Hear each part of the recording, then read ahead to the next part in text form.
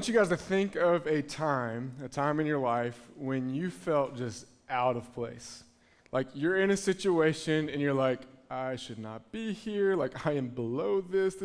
I am unworthy to be in this setting. Or maybe a time where someone served you or done something for you and you're like, whoa, what are you doing? I'm not worthy of this.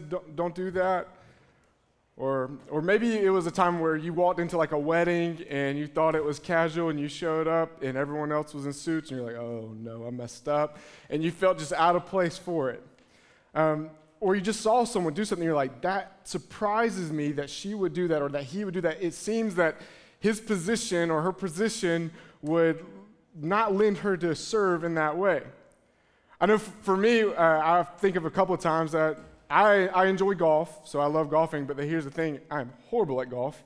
I make myself feel better because pretty much everyone else is terrible at golf too. There's like a small percentage of this population that is actually good at golf, and so I make myself feel better, but because I'm not good at golf, I usually play at really cheap and terrible courses. It's not going to affect my game because my game's terrible anyways. Might lose a few more balls in the woods, but that's okay. But there's been a few occasions where I've played at a course that was clearly like a nice course, and the whole time I was like, I should not be here.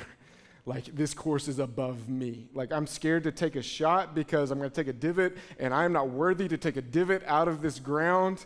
And I can think of one time in particular as I was golfing, and I saw this cart pull up with these two ladies on it, and they like just stop and start staring at me, and I'm like, okay, well, I guess I'm going to hit the shot while you're watching. And I hit it, and thankfully it was an okay shot. It was one of the few of the day. It was good. But then they looked at me, and they like gave me a thumbs up, and I was like, thank you. Yeah, it was a good shot. And then they just kept staring at me, and I'm like, what are they staring at? And then I realized that something that's common at nicer courses is they have these carts that go around giving people food and beverages. You pay for them, and so they just drive around, they'll stop. And that's what these people were doing. They weren't watching my game. They were trying to see if I wanted a snack or something. So when they asked me if I wanted something, and I just waved, they're like, what is this moron doing? Clearly was out of place and felt that the whole time. Or I think of when Sarah and we got gifted a trip to be able to go to this all-inclusive resort, which was amazing. We loved it. But there were times where we felt a little uncomfortable because, like, they do everything for you. Like, they're bringing you food at, like, 11 o'clock. If you want wings at 11 o'clock, they bring them to you. They serve you, like, to the top of the line. And Sarah, like, we are not this kind of people. Like, this feels weird for us. Or I think of times watching someone serve in a way that you're like, that's, like, your position seems to think that your position wouldn't do this. I actually think of a time where Pastor Kevin and I got to work at the same time a few years ago, and when we got out of the car in the parking lot, there was a shattered glass bottle on the ground, and what I expected is Pastor Kevin would go in, and he's a super nice guy, so he'd talk to someone on our custodial staff and say, hey, there's some glass out there. If you could go get that at some point today, that'd be great. But he walked into Cathedral and he said, hey, where's y'all's like trash can and pan and everything? And they showed him, and he went out there, and then you got the lead pastor of this church on his knees before a work day in the parking lot sweeping up broken glass. And I was like, wow, like that's probably not that common with people who have that kind of authority. But it blows your mind when you see it. Now here's why I tell you these things and bring this up. Is tonight, where we are in the Gospel of John, what we're going to see is a passage where there's this service in a way that you wouldn't even think could happen or be possible. And it was to a people who were most certainly unworthy. And so that's where we're going tonight for our passage. We're continuing in the Gospel of John. We've been doing a series titled Come and See, and we said that this is a good just indicator of what the whole book is about, what the whole purpose of this book is. That John wrote this gospel so that we would believe that Jesus is the Son of God, that he is the Christ, and that in doing so, we would experience life. In a sense, he's saying, hey, here's the person of Jesus. Here is God in the flesh. Come and see him and have him change your life and your eternity. So we've walked through the Gospel of John, and for the last semester, the first half of John, it was really zoomed out, and it was taking place over a few years. But this semester, for the second half, we've talked about how this is taking place over the course of the last week of Jesus' life. It really zeroes in and gets more and more detailed. And what we found is Jesus, throughout his time, through performing miracles, through doing amazing things, he's got people saying, hey, this could be the Christ. This could be the King of Kings, the one who's come to rescue God's chosen people, to overthrow oppression and establish the kingdom of God. Could this be the Christ? And there's this buzz around Jesus. But he's made enemies as well. And that the religious leaders we've seen just leading into this passage have said, hey, this is not good. And so they've set out to kill Jesus.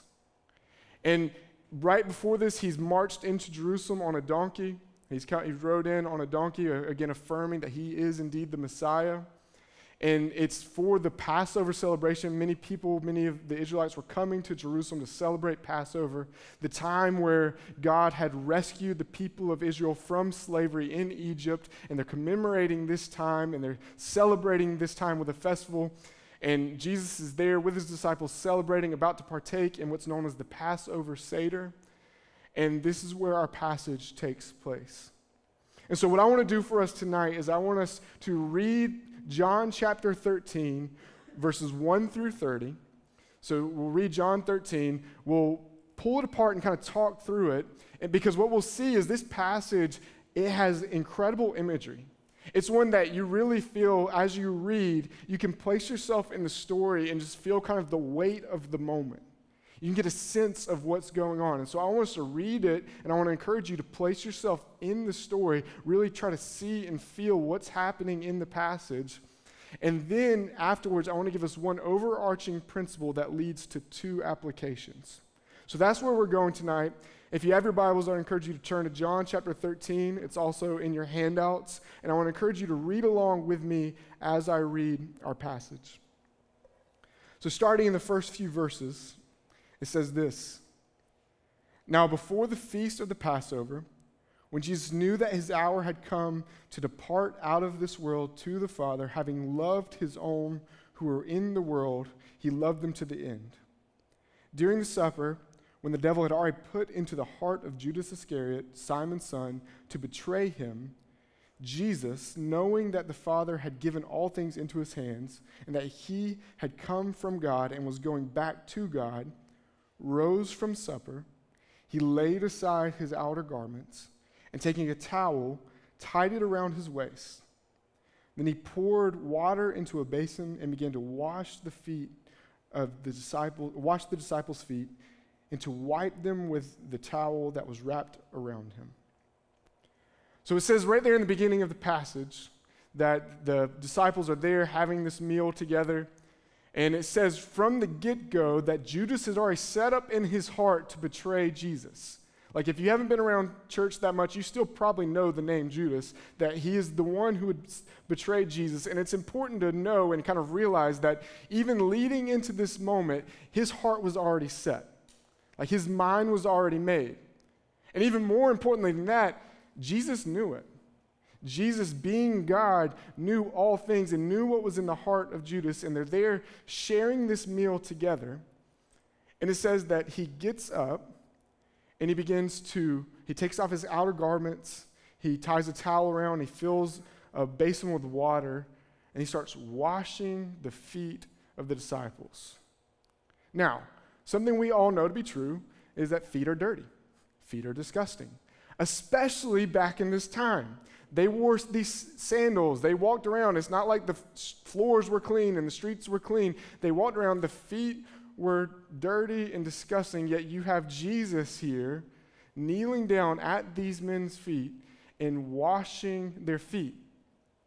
In this culture, the only ones who would do that would be servants. In fact, in Jewish culture, they wouldn't even let the Jewish servants wash other people's feet. They'd make the Gentile servants do that. Like, it's the lowest of low places. Yet Jesus here, their teacher, their rabbi, the one that everyone's saying, this is the king, this is God's man here on earth with us to set us free from our oppression. This man humbles himself to serve and wash the dirty feet of his disciples.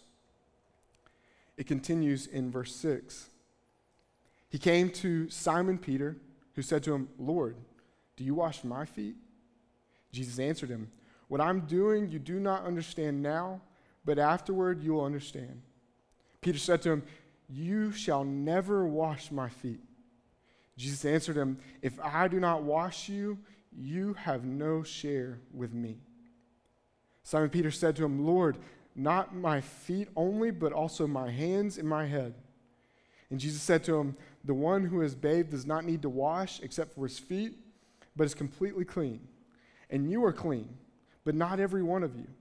For he knew who was to betray him. That was why he said, "Not all of you are clean." So he's washing the feet, going one by one, and he gets to Peter, and Peter likes to kind of speak up. He says his mind, and he gets to Peter, and Peter's like, whoa, what are you doing? Like, what are you doing? And Jesus says, hey, you don't get this now, but you're going to get this later. It's going to click. And we see that kind of as a pattern in John, that there's times that Jesus does things, but they only come to understand after what's going to happen in the next week. And then Peter boldly is like, no. You are not washing my feet. Like, he's watched Jesus. He's seen him perform miracles. He's seen the power and authority that he has. He's submitted his life to him as his teacher, as his rabbi, following him around. And he's like, you're not washing my dirty feet. Like, that's not happening. And then Jesus says, Peter, you have to let me serve you. Essentially what he's saying is, you have to let me serve you, because if I don't serve you, then you have no part in me. And this struck Peter, and Peter's thinking strictly physical washing now, not realizing that Jesus is kind of taking this physical act and adding a spiritual element to it. And he's like, okay, then Jesus, dump the whole thing on me. Like, wash all of me. If that's what it takes, don't just wash my feet, wash my head, wash everything else. And again, Jesus, he wasn't speaking physically. He was speaking spiritually and talking about their spiritual cleanliness before him. We see that all in Leviticus. In Leviticus, you could become unclean by all kinds of different things, and they'd have to wash themselves in certain ways to be clean before God. But here he's speaking spiritually, and he makes this comment about the one who is clean, who's bathed, only needs to wash his feet. What he's saying is a cultural thing there. See, in this culture, again, your feet were the dirtiest part, but even after you bathed, as soon as you stepped out and put your feet in sandals and walked out in the dirty ground, your feet were unclean, even if everything else was clean. And he makes a statement that seems a little weird, saying, hey, y'all are clean, but there's one of you who isn't. And he's speaking again to Judas here, because he knew Judas was going to betray him, and he knew that Judas did not have a part in him. That Judas was not one of his sheep, as John has said earlier. That he wasn't one of his children. That he would be the betrayer. It continues on in verse 12. When he had washed their feet and put on his outer garments and resumed his place, he said to them, "Do you understand what I have done to you? You call me teacher and Lord, and you're right, for so I am. If I then, your Lord and teacher, have washed your feet, you also ought to wash one another's feet. For I have given you an example that you should do just as I have done to you. Truly, truly, I say to you, a servant is not greater than his master, nor is a messenger greater than the one who sent him. If you know these things, blessed are you if you do them." So he says, hey, if I, as your Lord, you call me teacher and Lord, and you are exactly right in doing so. I have all authority. I am your Lord. I, in fact, am Yahweh, the God of the universe. John even says that he was there. He's the agent of creation. If this is me and I have washed your feet, how much more so should you go and do likewise? Go and wash one another's feet. Serve and love one another. He continues and finishing up in 18 through the end of the passage. "I'm not speaking of all of you. I know whom I have chosen. But the scripture will be fulfilled. He who ate my bread has lifted his heel against me. I'm telling you this now before it takes place, that when it does take place, you may believe that I am he. Truly, truly, I say to you, whoever receives the one I send receives me. And whoever receives me receives the one who sent me." After saying these things, Jesus was troubled in his spirit and testified, "Truly, truly, I say to you, one of you will betray me." The disciples looked at one another, uncertain of whom he spoke. One of the disciples whom Jesus loved was reclining at the table at Jesus' side.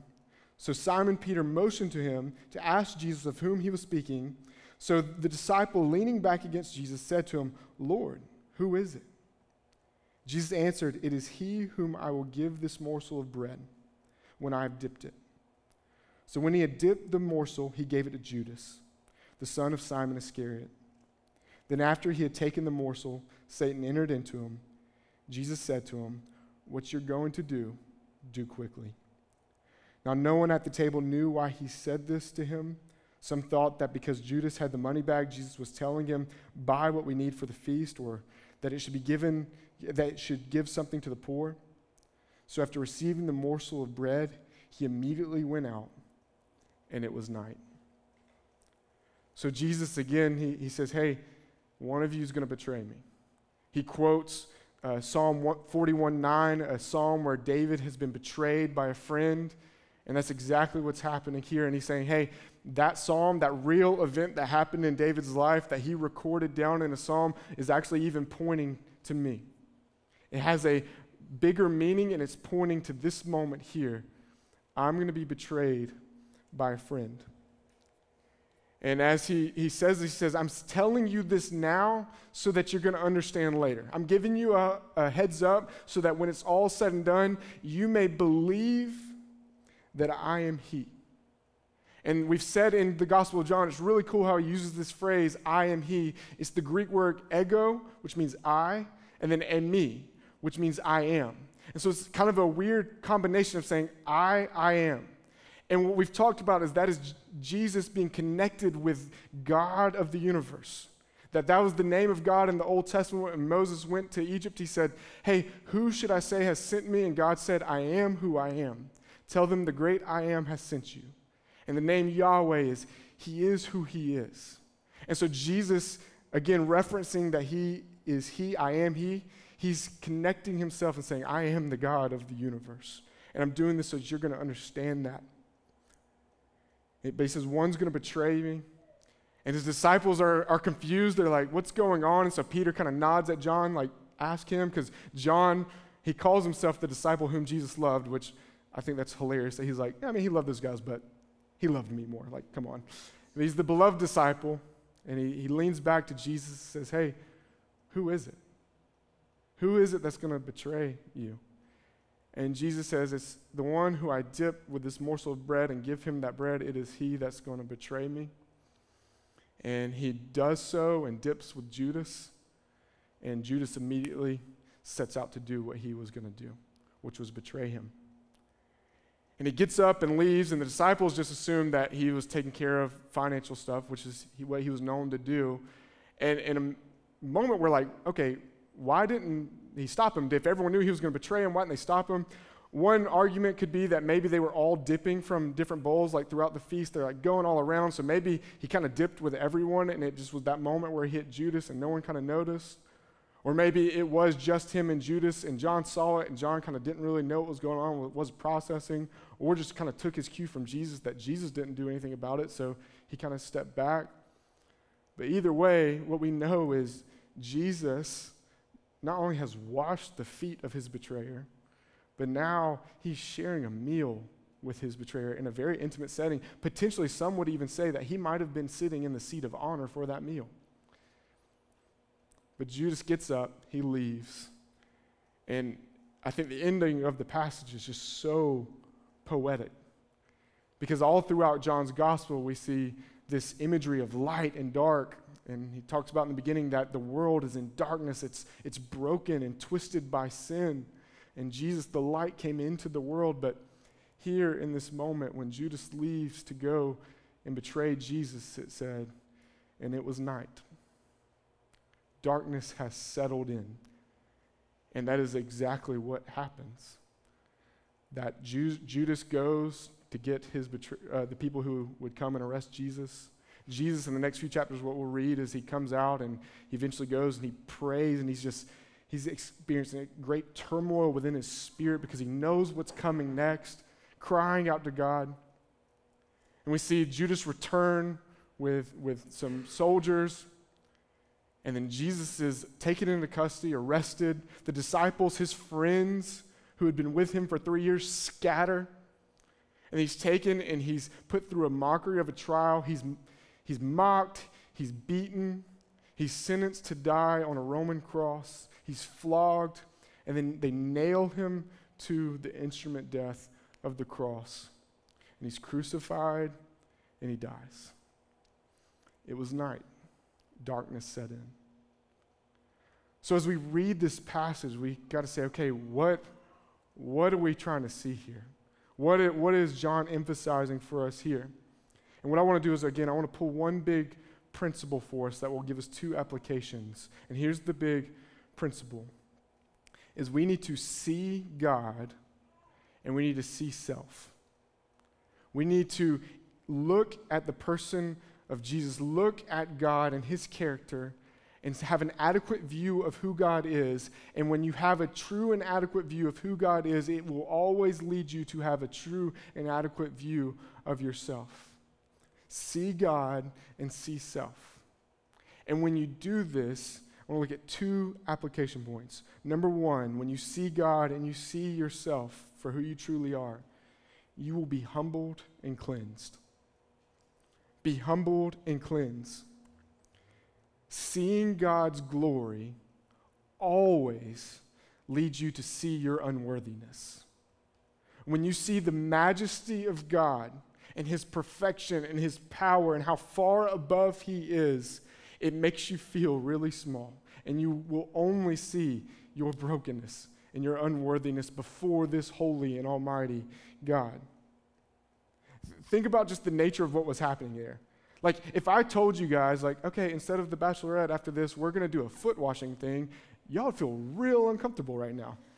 Like, there may be some of you that's like, okay, whatever, but my guess is the majority of you would be panicked and hit the door as soon as you possibly could. It makes you feel uncomfortable. Why? You don't want anyone smelling your feet, touching your crusty toes. Like, you don't need that. Like, you're like, this is gross. I don't need anyone doing that. Think of what's happening there with Peter. You can hear it in his language. Peter has seen Jesus. He's seen him work miracle after miracle after miracle. He's getting a sense of who he is. Peter's the one who says, hey, this is the Messiah, the Son of God. He sees the majesty of Jesus, his rabbi, his teacher, and then he sees Jesus there at his dirty feet. He's like, no. I'm not worthy of that. No, you can't wash my feet, Jesus. He's humbled before him. Because when you see God for who he is, you'll get a sense of who you really are. This is a pattern seen all in Scripture, actually. It's really, really interesting. If you read throughout Scripture, you'll see this pattern over and over again where a man or a woman or someone will come into the presence of God and they hit the ground in humility. Like you see it with the prophet Isaiah when he's in the throne room in his vision. He sees the throne of God and he hits the ground and says, behold, I'm a man of unclean lips. You see it with Ezekiel, same thing. Presence of God hits the ground. You see it with several prophets. You see it in the New Testament with Peter, James, and John. They're up on the mountain of transfiguration, and when filled with the glory and the presence of God, they hit the ground. The Apostle Paul on the road to Damascus, the presence of God comes, he hits the ground. John in Revelation, the presence of God hits the ground. When you have an awareness and a sense of the presence of God and his fullness and his glory, the only adequate response is, woe is me. Humility and face down in humility is the only proper response.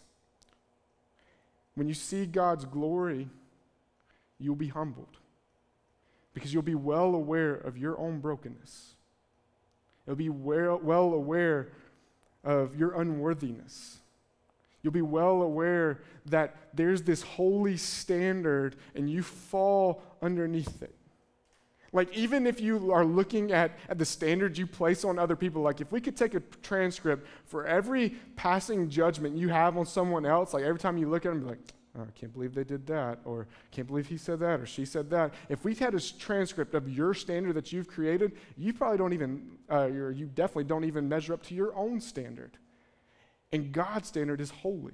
and it's perfect. And so when you see the standard and perfection of his character, you recognize you fall short. When you see the glory of God, you get a sense of your capacity for betrayal, that you've rebelled against this God. You see it actually in this passage. It's really fascinating. When Jesus says, hey, one of you is going to betray me, the disciples don't pipe in and say, no, we're not going to betray you. You're crazy. We've been with you for 3 years. They're not confident in fighting against that. Like Peter's going to be confident other times and pipe in, but he doesn't pipe in there and say, no, I wouldn't betray you. Why? I think it's because they have a sense that they all have the capacity for betrayal. Maybe even for many of them, as he says, one of you will betray me, their mind has flashed to some failure or some sin that they've gone through, that they've committed, how they've rebelled against the holy God, and now he's saying, hey, one of you is going to betray me, and they're questioning, oh no, was it me? Did I do it? You get a sense of that in Mark's gospel when he records this. When he says, one of you will betray me, the disciples one by one are sorrowful and say, is it I? Is it me? Did I do this? Because the reality is we're far closer to Judas than we even realize.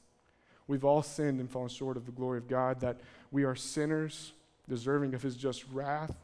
In fact, the scriptures will say that we are his enemies. But here's the reality. This interaction is not meant to show you your brokenness and leave you in that brokenness. This interaction is pointing to something so amazing. It's pointing to a fundamental truth that's all throughout Scripture, where it's recorded in the Psalms and Proverbs, it's recorded in the New Testament, where this verse that will say, God opposes the proud, but he gives grace to the humble. That God sets his face against the proud, the hardened heart, which we've seen all through John, but he gives grace to the humble. He gives grace to the brokenhearted. In the pattern where we see men in the presence of God falling on their face, what we also see in all of these instances, we see God coming and sending some messenger or sending some being, some agent to act on his behalf to then raise that person up. And that is exactly what Jesus is doing. See, Jesus, when he washed the disciples' feet, it was an unbelievable act. Like, it's mind-blowing that the God of the universe would wash their dirty feet. But the reality is he didn't just do it for the sake of washing their feet. He was pointing to what was coming. And what was coming would overshadow this act in great measure. What was coming is his crucifixion. That the Son of God came, and he came to suffer and to die, to take on sin, that he who knew no sin became sin and was crucified on the cross of Christ, drinking fully the wrath of God, that he came to serve us, to love us, that while we were still sinners, while we were his enemies, he came to die for us. Paul in Philippians 2, verse 5 says it this way, have this mind among yourselves, which is yours in Christ Jesus, who though he was in the form of God, though he was God, did not count equality with God as a thing to be grasped or to be clung to, but he emptied himself by taking the form of a servant. Being born in the likeness of man, being found in human form, he humbled himself by becoming obedient to the point of death on a cross.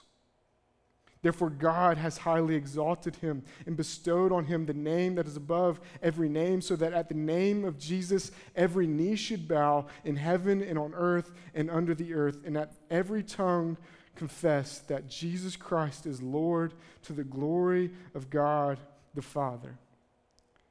Jesus served and washed their feet to point to his ultimate act of service, that he would leave glory and step down and walk among us, that he would suffer and die on our behalf, and then after his death, he would be raised to life, placed in a place of glory, so that what John has said this whole time, when we believe in him, when we would trust him for salvation, our sins will be forgiven, that we who were unclean will be made clean, and that we would receive life through him. That's what the whole night was about. It was pointing to Jesus' ultimate service on the cross. And so the call is to come to Jesus and be cleaned. You don't have to clean yourself up to come to Jesus. Some people have this misconception that let me start doing the right things and then I'll come to Jesus. And the reality is that's not what the Bible says. That's not the gospel. The gospel says you're dirty, you're broken. Come as you are and I will make you clean.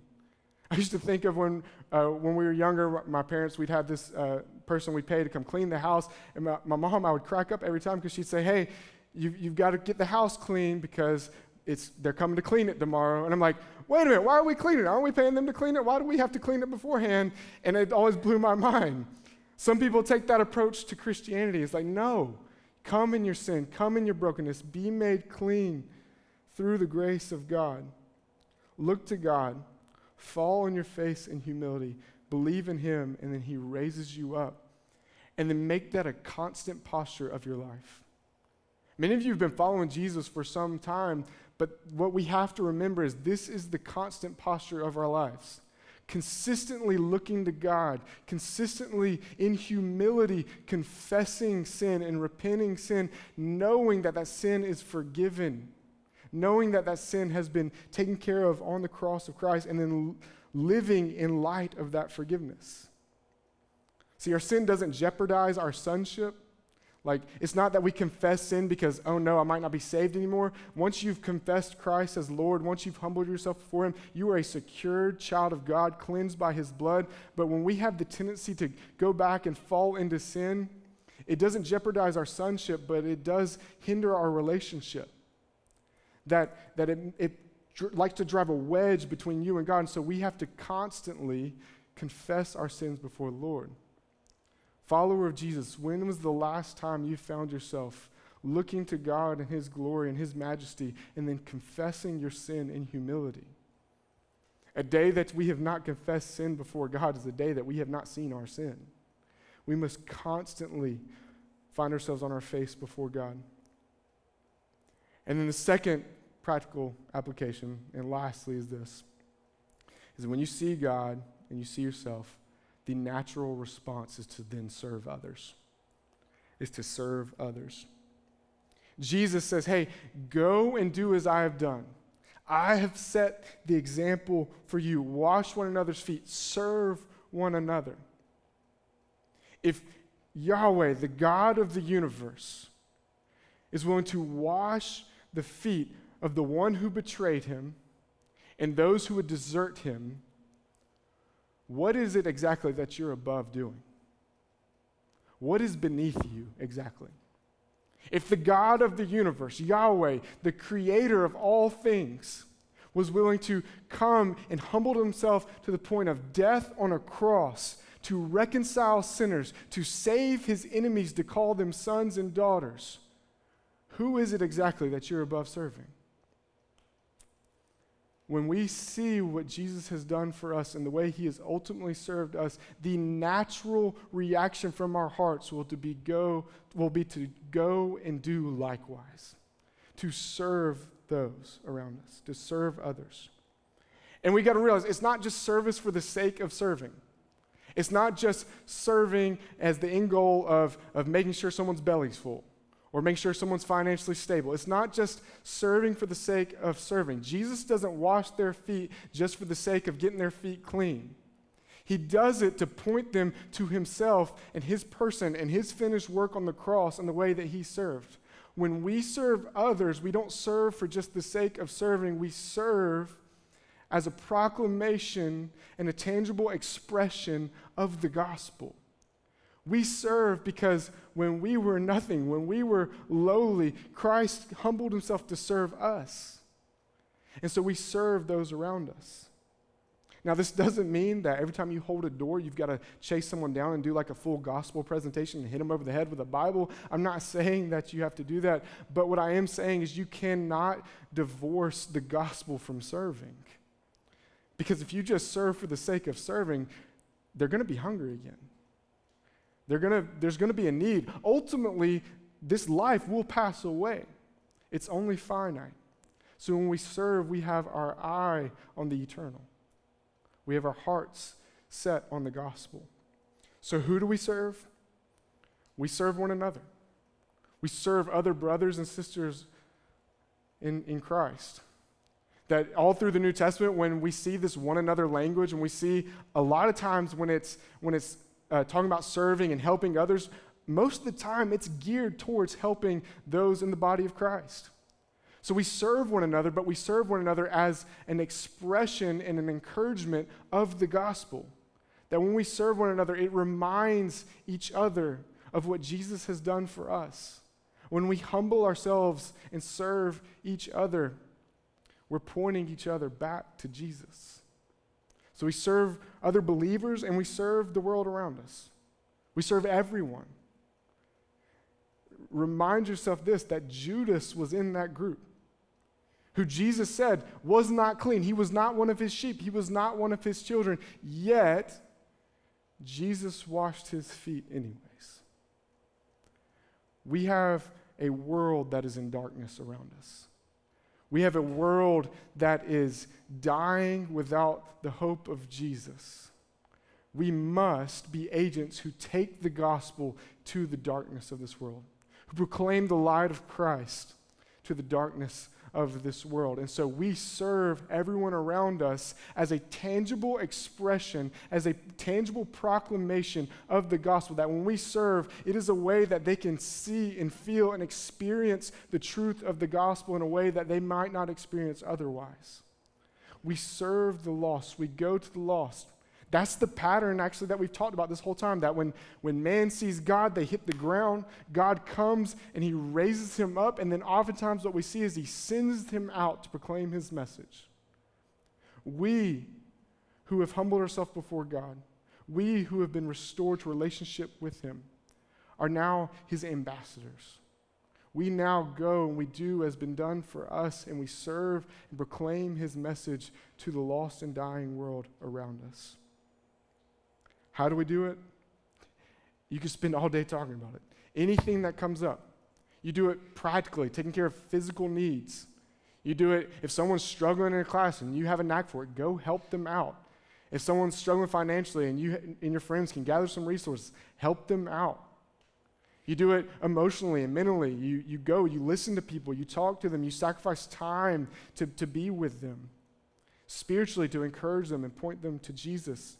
You serve the church. Come help hold a baby on a Sunday morning so a mom can go and worship and be filled up. Serve in whatever way you see. Be reactive in it, so when you see a need, go take care of it, but be proactive. Anticipate the needs of others. A lot of times people will say, hey, what do you need me to do? And everyone mostly says, oh, I'm fine. If you see something that could be done, just go and do it. Be the gospel to the world around you.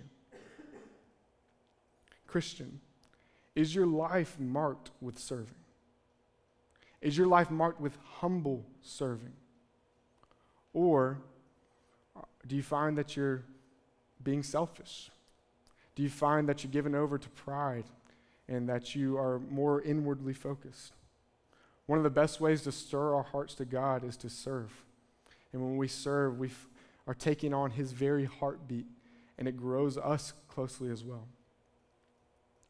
So just wrapping it together, develop a rhythm of casting your eyes to God, his glory, his majesty, his character. Be humbled by that. Have an adequate view of yourself. Regularly confess sin.